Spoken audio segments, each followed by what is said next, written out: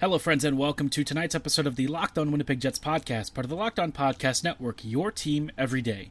I'm your host, Harrison Lee, an avid Winnipeg Jets fan and an online blogger. You can follow me on Twitter at HLLivingLoco and at LO_WinnipegJets. Thank you for making Locked On Jets your first listen of the day every day. If you like what you're hearing, be sure to like, follow, and subscribe on your favorite podcasting platform of choice, including Apple, Spotify, Google, Megaphone, and Odyssey. Doing so is completely free of charge and ensures you never miss another episode. But most of all, we just really love and appreciate your support. On tonight's episode, I wanted to cover a couple of topics. Later in the show, we will be recapping Winnipeg versus the Seattle Kraken. But before we get underway with that, I kind of wanted to start off with what I might consider trade deadline shopping or summertime shopping. I've been thinking about what the Jets need and what they could, realistically achieve from making a few swap deals and maybe looking at some teams that are honestly looking to sell right now. Some of these squads are definitely going to be on the rebuilding side, and I have some ideas on players I would like to see the Jets target, in part because Winnipeg's retool and rebuild might actually be expedited if they make the right acquisitions either at the deadline or next summer.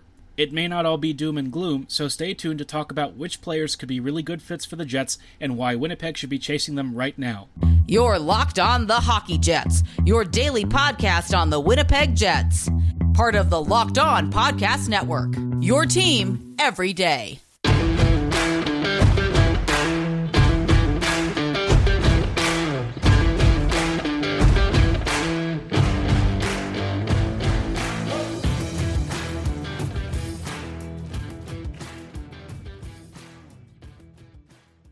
Hey friends, welcome to this episode of the Locked On Jets podcast. We are thinking about some guys the Jets might target at the trade deadline or during the summer. Obviously, this year is going to be a year of potential change for the Jets. I think a lot has to happen with, the roster Winnipeg has constructed and ultimately how they think about the future of this team. The core right now is okay-ish, but is also very deficient in scoring depth, and honestly, the playmaking ability is kind of there, but the coaching staff hasn't really made the most of it, so I'm going to try to avoid anything that I feel is not really helpful at the moment. I'm going to be looking at maybe some bigger ticket players, guys that can really move the needle for this team, because on paper, I think that there is enough to be at least a semi-competitive squad, but the over-reliance on the top two lines, I think, has become glaringly apparent. But even the top two lines have some, fundamental flaws. The PLD line, less so, but the other lines, not so much. So the first name that I'm kind of thinking about, and this one is like a very large punt. I honestly don't know what his career looks like at this rate and whether or not he would really be serviceable, but I would be interested in Jonathan Drouin for the right price. Drouin's, I think, got maybe a couple of seasons left at $5.5 million, so he's not super cheap, right? But Johnny D has been a very up and down player over his career, and some of it, I think, is partly because maybe people expected something from him that he wasn't really capable of, or in other cases, he underperformed with maybe making his game a little bit too fancy, a little bit too complicated, and so for Drouin it would be simplifying and kind of getting back to the fundamentals of what makes him such a dangerous playmaker. What I think makes Drouin a very interesting prospect, though, is that he's got a really good tool set. He's at a prime age. Obviously his edge work and passing and vision are great. He's got a strong shot, and I think in the right environment, if you give him a good center who can make the most of his tool sets, I think he would actually shine. PLD might be a really good fit, especially if you had, Connor Dubois and Drouin on a unit together. I think that would be a very fun trio. You could also put him with Mark Scheifele if you wanted to have Ehlers on the other side, because Ehlers would be the transition expert. Scheifele and Drouin can kind of be recipients of great passes and also find each other in softer spaces. So I think Drouin, again, if the price is right, would be interesting. Now, I don't know that I would really be interested in paying a lot for him. I think where he is at this stage of his career is probably something of like a middle six player, but if you give him the right environment, maybe put him on the power play, he could start giving you more top six production. I think that there is enough with him that would make me kind of lean towards him being a really good player with the Jets, but again, it would be a really big risk, and maybe not one the Jets are super keen to take. If they want a more stable player, Brock Boeser would be one of my main picks. I think Boeser in Vancouver has been one of their really underappreciated top 6 players. He's got a monster release. His strength and vision are all really well-rounded. And he's also got, again, like I said, a great release that would make him a really valid power play threat and, just a great even-strength scorer as well. And also he's defensively responsible, relatively speaking. You're not going to get, shutdown performances out of him, but if he's break-even with the kind of numbers that he puts up, 30 to 40 goals a season with the kind of shot and performance that he has, I really don't see how you could be upset if he was break-even or just below. I'm not looking for a defensive monster here, but as long as he's not like Kyle Connor or Mark Scheifele bad, I think he would be a really good winger and a huge upgrade for this team. Now, he will be pretty expensive, that's the thing. The Jets would have to pony up, but I would be okay with them chasing Boeser if it meant that they were really serious about competing next year and making necessary moves to ensure that the future of this core is also locked up. The last player, this one is not really a guy that I would expect the Jets to chase, but if they were to, Jakob Chychrun would be interesting. I think Chychrun, is very undervalued by certain teams. He's an excellent puck-moving D. He's had a great top 4 performance over the past couple of seasons, and I think if you get him out of Arizona, he would shine for a team like Winnipeg that, frankly, could use his skill sets. He's, defensively responsible. He's got a great shot. His vision and first passes are all very strong. And he's just super technically gifted. I think with him in possession on your top pair, it'd do a world of good for a team that, again, lacks that mobility. Chychrun obviously would also be pretty expensive because he's also on a good value contract. So, if the Jets wanted to take a punt, it could be an interesting prospect.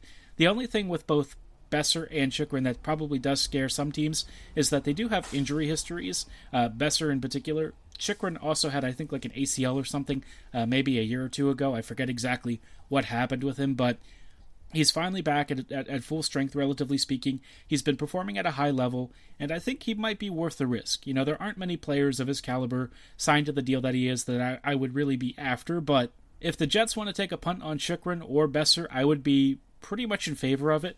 I would give plenty of young players and prospects within reason, but I would give a good-sized package to either of these teams. I think Winnipeg could really come out on the winning end here and get a great quality player that can bolster their core and also give them some insurance for the future. Of these names, though, I'd be curious to know who you would be interested in, or if you have some other picks you'd like, be sure to let me know at HLivingLoco and at LO_Winnipeg Jets on Twitter.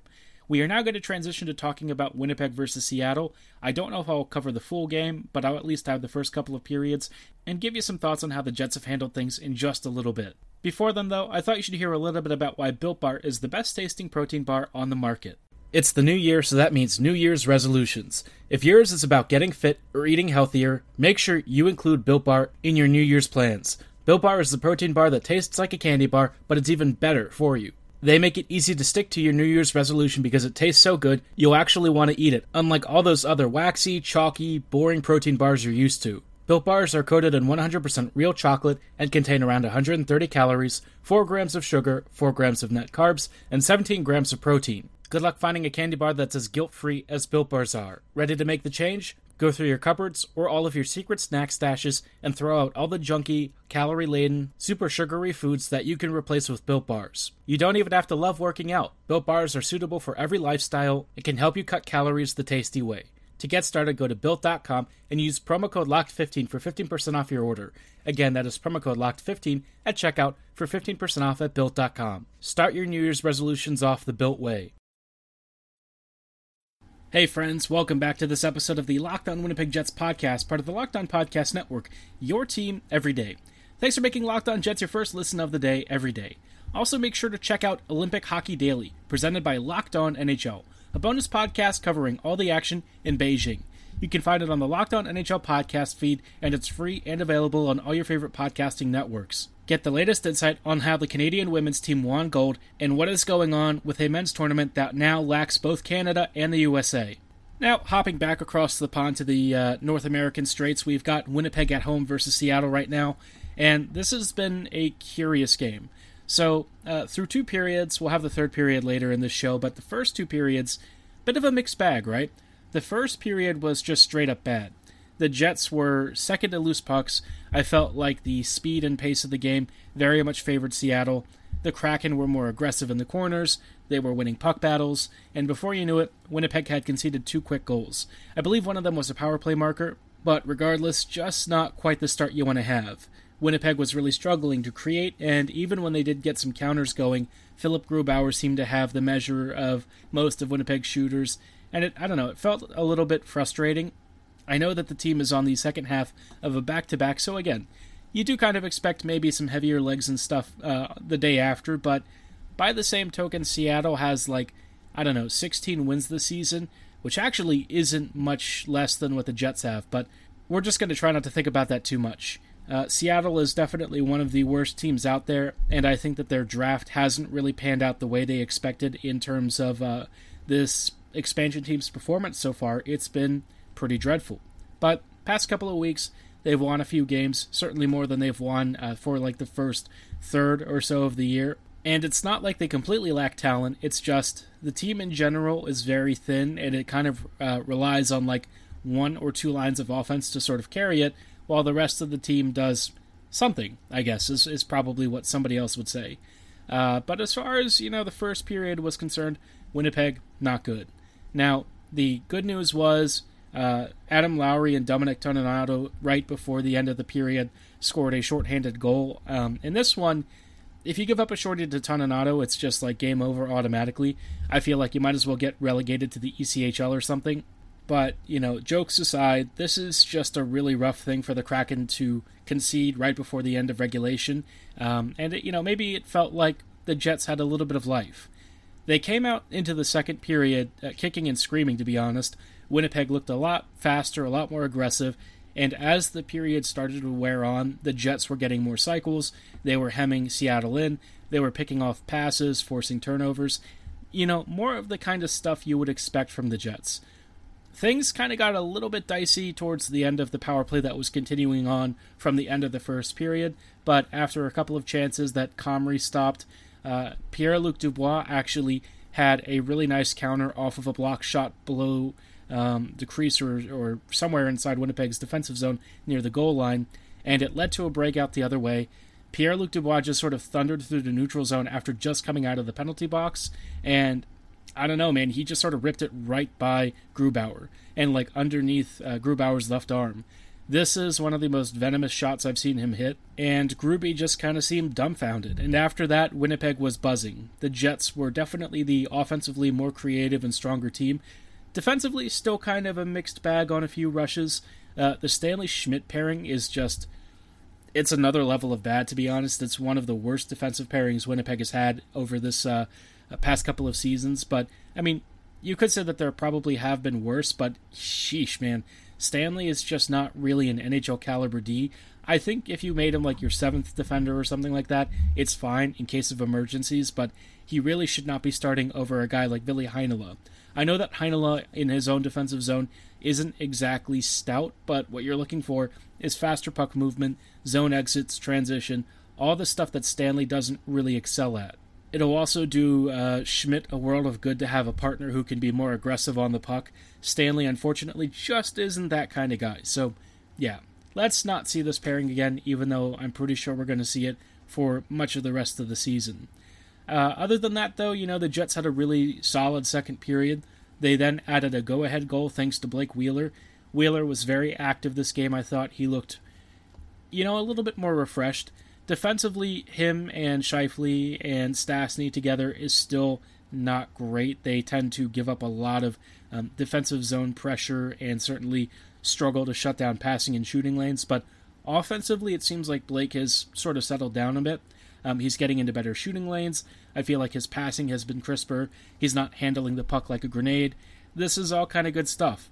This line typically hasn't been doing the one thing that it's capable of, which is scoring lots of goals. So now that everyone is kind of heating back up, it at least papers over a little bit of their issues, but certainly not enough to really overturn the net negative value that they have together. Let's be honest, that top line is pretty miserable defensively. So let's just hope they keep scoring and kind of outpace at least some of their mistakes. If they can keep lighting opposing goaltenders up, I'm going to have a little bit less to complain about. Still not ideal, but certainly a more livable situation than the Jets line just not doing all that well and struggling to do anything, which is kind of how it was like last year and for parts of this season. So the better they can do now, I'll be a little bit more pleased with that. There are still 20 minutes left in this game, and we'll check in with how the Jets close out tonight's efforts, but before we go any further, I thought you should hear a little bit about BetOnline.net and why they should be your number one choice for all of your online betting needs during the busiest time of the NHL regular season. Football might be over, but BetOnline.net has way more odds and info for this upcoming playoff season. From scores, totals, player performance props, to where the next fired coach is going to land, BetOnline is the number one spot for all things NFL betting in 2022. Not into football? No problem. BetOnline.net's basketball, hockey, boxing, and UFC odds coverage is the best in the business. From sports right down to your favorite Vegas casino games, BetOnline is your number one online wagering destination. They've even got great lines for all of you Winnipeg Jets fans, from player points totals to award winners and more. Want to bet on Hellebuck winning another Vezina trophy? Log into BetOnline.net right now and place your bet. BetOnline is the fastest and easiest way to wager on all of your favorite sports and play your favorite games. To get started, register for a free account with BetOnline.net right now. Start winning today because BetOnline is where the game starts.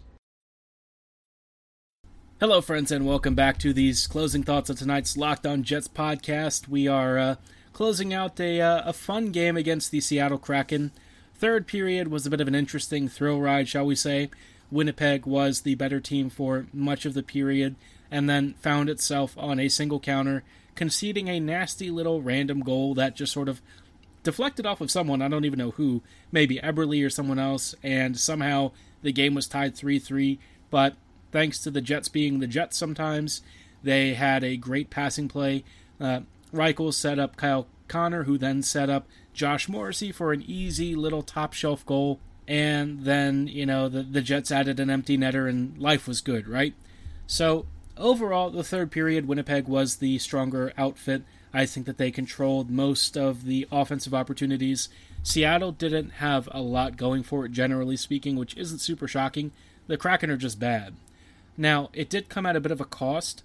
Alexiak ended up taking out Perfetti at some point during the period, which is why Reichel ended up getting moved up to Dubois and Connor's line. So, that's not great. It sounded like he was laboring down the hallway, so hopefully, Perfetti is okay and he's able to return to duty sometime next week. It wouldn't be great if he suddenly gets injured in his first couple of games for the Jets. I think that would be really unfortunate. He's been a dominant creator, actually could have had a goal or two tonight. And, it feels like Winnipeg can't really get a single clean victory out of this, despite having a pretty fun game against the Kraken. If they lose Perfetti, that's pretty rough.